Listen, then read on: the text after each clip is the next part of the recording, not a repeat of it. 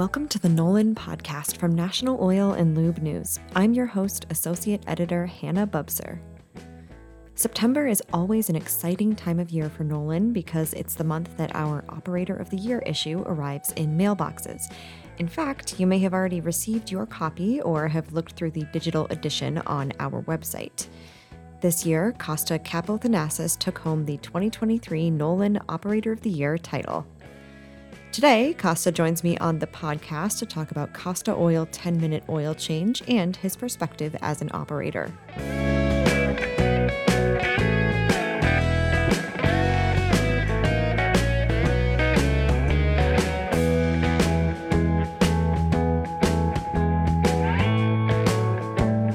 Well, thank you for joining me today on the podcast, and congratulations on being NOLN Operator of the Year for 2023. We featured you in NOLN in the past, and this month of September, you're going to be awarded as our Operator of the Year, as I mentioned. But for listeners who maybe don't know, could you give a quick introduction about yourself and about Costa Oil? Yeah, thank you. I appreciate it. And it's always good to talk to you guys at the magazine. Couldn't have gotten this without some of the people you guys have introduced me to, so I appreciate it. My name is Costa Kapothanasis. I am the founder and CEO of Costa Oil 10-minute oil change. We are a Pennsylvania-based oil change franchise that puts an emphasis on the oil change only style of business, and we try to stick to that as our North Star as much as possible. And that has led us to some great expansion, and it has led us to selling quite a few franchise units because the model seems to resonate with the franchisees we've brought into our system. We started off with one location in Harrisburg, Pennsylvania, and expanded out as far as Mesa, Arizona. And we have 100 plus units that will be open over the next 3 years. And we're hoping to carve out our space so that we will be here for a long time to come. So let's talk a little bit more about that oil change only model that you mentioned and that Costa Oil 10-minute oil change follows. Can you explain what went into this decision to model this oil change only structure?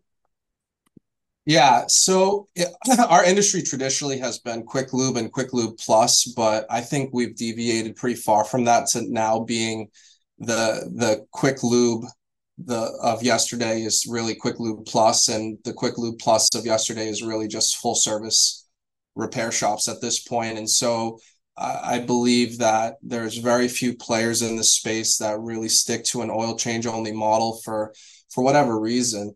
I have always thought that based on the feedback I've gotten from the consumer that they want a no frills oil change experience. And so we've let that, like I said, I use the term North Star. We have all decisions kind of flow downstream from that premise. And we really want to focus on delivering a fast oil change that has no frills. And we use bay time as a main KPI, and which is just key performance indicator. So we really rely on car count and throughput. And so it's what I think our industry was founded on. I think we've gotten away from it, and it's worked really well for us. And so I think we'll continue to do this as long as it shows to be what the consumer wants. And you alluded to this a little bit in your first answer to the question that I asked at the beginning of our conversation just about Costa Oil, but you opened up Costa Oil to franchising. So what has that journey been like so far? And what are some of your goals with this franchise network that you're building? Yeah, thanks for that question. It's an important one because the dynamics of our space are really how we got to where we are. I never intended on franchising. I originally kind of saw myself as opening up corporate locations as a majority of our units, and we're about to actually surpass corporate locations with franchise locations. And really what it was for me was I saw some of the renewals of the legacy oil change brands, and for everyone listening to this podcast for the most part knows that we utilize special use buildings. And some of the strengths of our system has always been negotiating favorable rents that allow us to get it out of that ramp up period that is inherent to the automotive industry. And so really putting a focus on mitigating ramp up was important. And that stemmed from having favorable rents, especially in the early periods. And so I saw those franchise renewals of some of the legacy brands, especially the 20-year renewals in 2020. I thought that a lot more of these facilities would become available, and I would be able to just pick up locations left and right from the legacy franchisees, either non-renewals or shutting down. And so that's actually exactly what happened. There was a large decrease in the footprint of one of our largest competitors, and a lot of facilities did become available. But what I did miscalculate was the landlord's taste for not having large rents that they had become accustomed to over the years.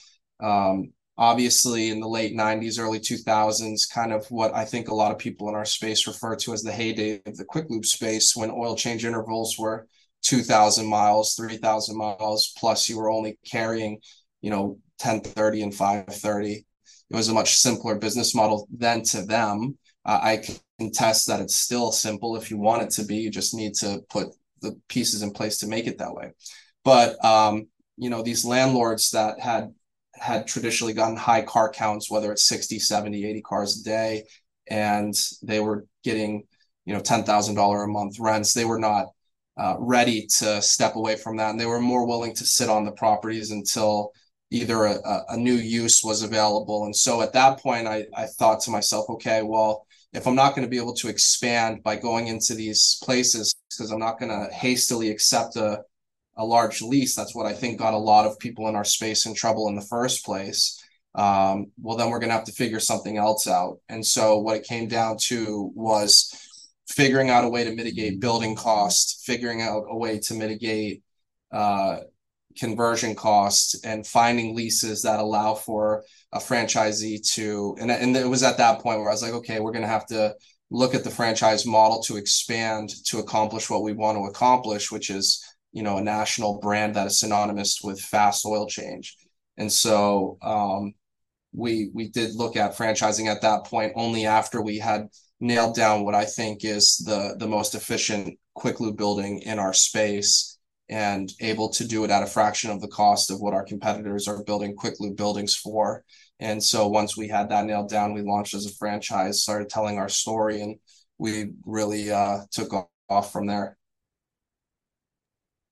So something that goes into that efficiency, as you've already spoken about a bit, is bay times, keeping track of that aspect of the business. Are there any other KPIs or elements of daily operations that you really keep a close eye on in your business model that you think helps with that efficiency standard that you have set for Costa Oil?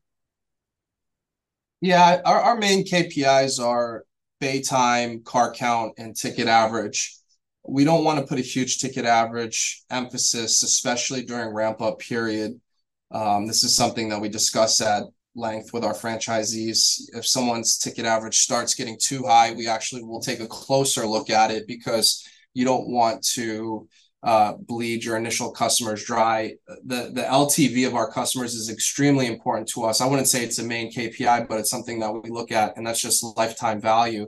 So, we operate under the premise that we'll give up $10 today to make $1,000 over the next XYZ years. And so deferred gratification is an important part of this model. We know that there's a ramp up period. We know that it's an interval based business. And so it's important to understand that we cannot milk these customers in the initial period, or else they're just not going to come back. And so if we are going to be as efficient as possible, whether it's our labor model, which I would contend it's not a KPI, our labor hours, but I would contend that our labor model is one of the more important factors in our business model and how we're able to have success, because we've created a proprietary flow chart that allows us to do high volumes of cars with less employees.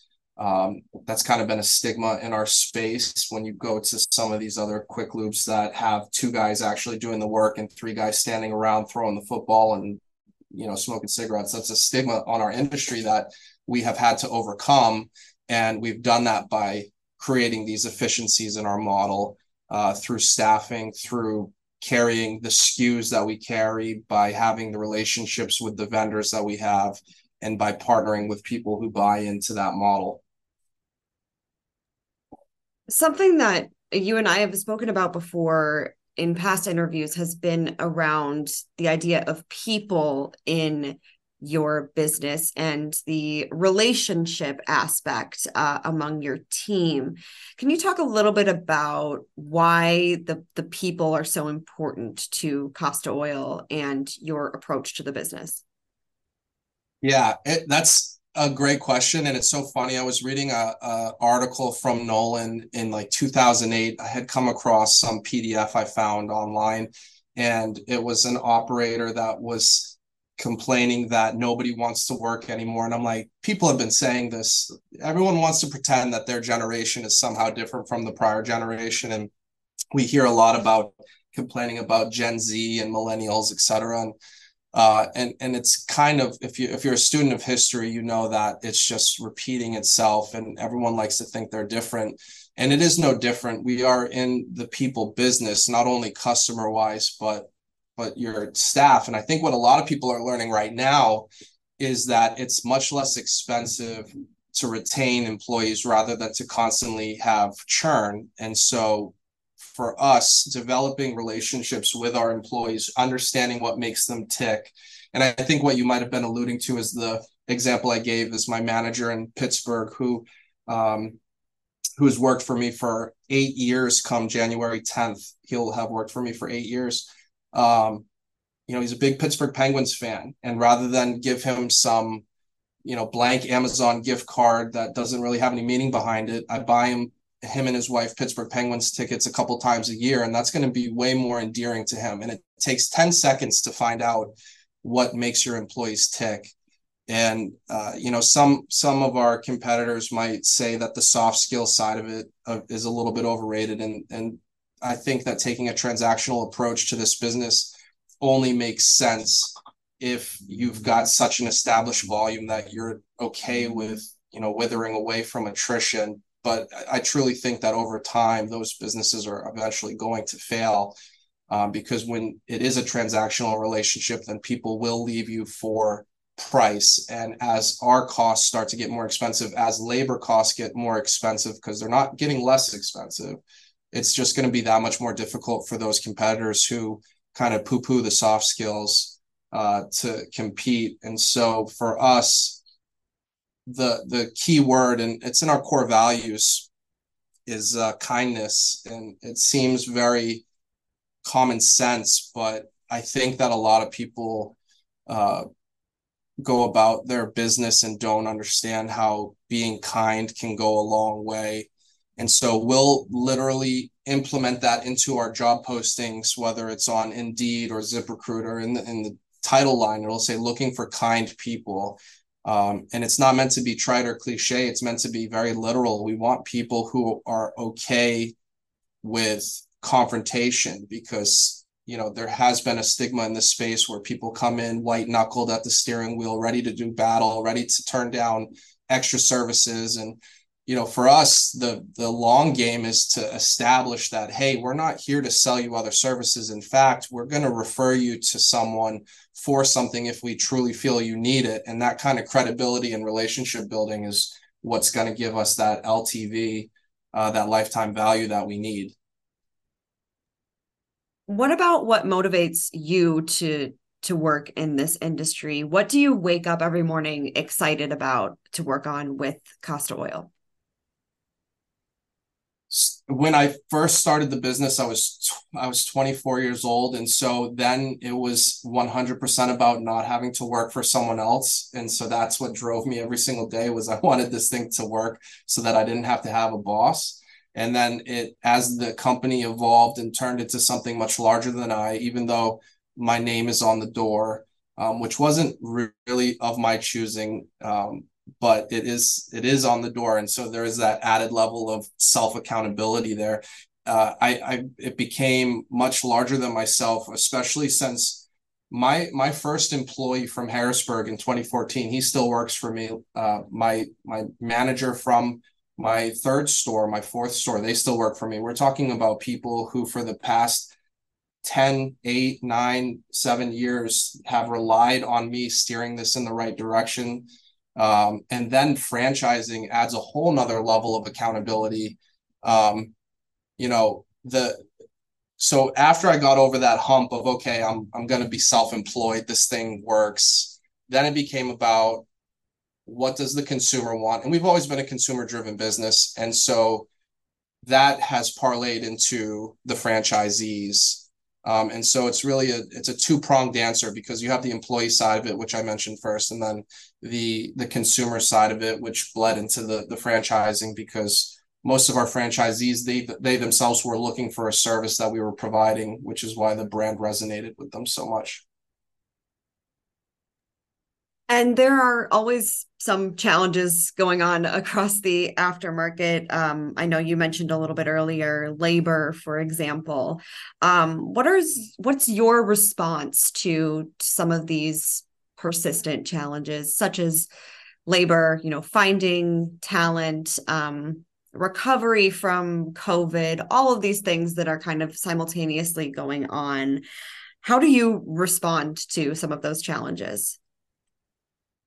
Yeah, it's always something new. I mean, in the beginning, uh, there if some people might remember, we had a lumber crisis, and everyone learned the phrase supply chain for the first time over the past couple of years. And just yesterday, actually, ironically enough, you mentioned COVID. One of our franchisees on our Slack channel said, do we close down if there are more shutdowns? And I was like, my goodness, I can't imagine going through 2020 again. But if it did happen, we don't have to shut down because we're classified as essential. But so on a day-to-day basis, just being present is the best thing you can do, because you have to adapt to things. The whole business is fluid, because when you get up to 50 plus employees, 50 plus franchisees, then it becomes just a probability that something's going to come up every single day. If one person has a problem in your organization once a year, that means that a third of your days are going to have a problem, and you need to be able to react to them regardless of what it is. And so I think the answer is just stay present, pay attention to what's going on so that you can have answers and maintain credibility. The worst thing you can do is lose touch with, whether it's the lube tech in the pit or a franchisee who's been in the real estate process for a while and doesn't see a light at the end of the tunnel to getting open. You just need to make sure you're present and making sure everyone knows that you will, if you don't know the answer, you're at least going to try your hardest to go find it for them. And talking big picture here, looking down the line, several years down the line, what are some of your big goals for Costa Oil? What do you want things to look like a little bit further into the future here? I have the big picture in mind. I don't think about it on a day-to-day basis because of your last question, actually, because we want to tackle our problems on a day-to-day basis, but while also keeping in mind the big picture. But at the end of the day, like, our goal is to be synonymous with fast oil change. And when we do our discovery day, which is the day that people come from around the country to listen to us tell our story and consider us as a franchise, the first exercise that we do as a group to get everyone talking is I go around the room and I say two words. I say fast food, and then I point and I say what's the first thing that comes to your mind? And for the longest time in the beginning, 9 out of 10 answers would be McDonald's. And then I'd say over the last 10 months, it's been 50-50 Chick-fil-A and McDonald's. And then even more recently, the last couple, Raising Cane's has all of a sudden been something that's at the top of people's mind.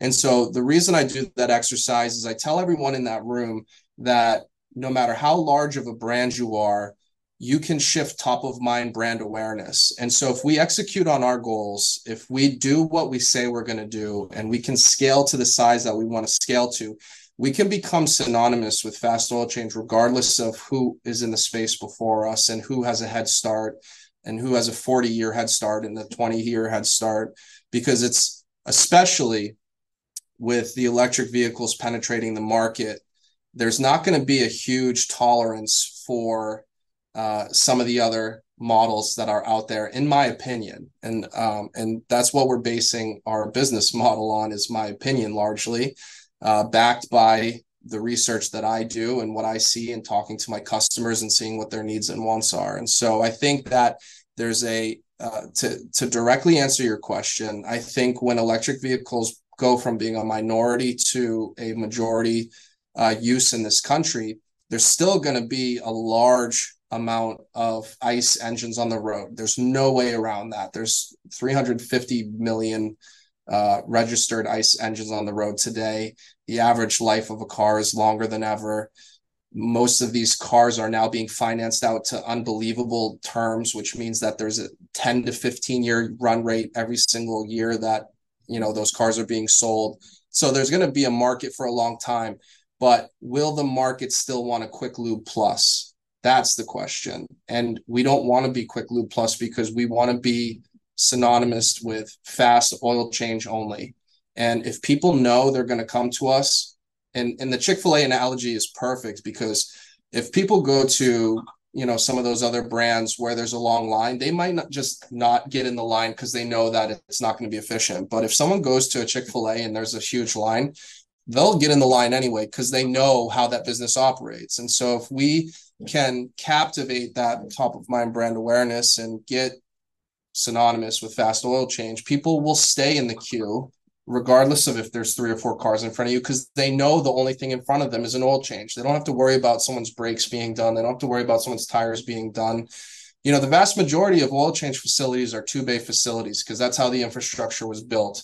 The newer buildings are 4, 5, 6 bays. They might have dedicated bays for other things, but that is what makes them quick lube plus.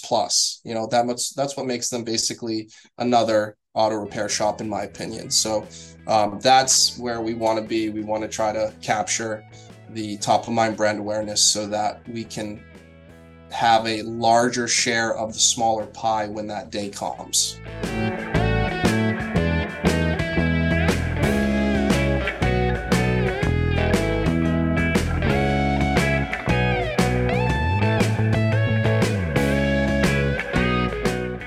Thanks for listening to the NOLN podcast from National Oil and Lube News. For more content, visit our website at NOLN.net or follow us on social media.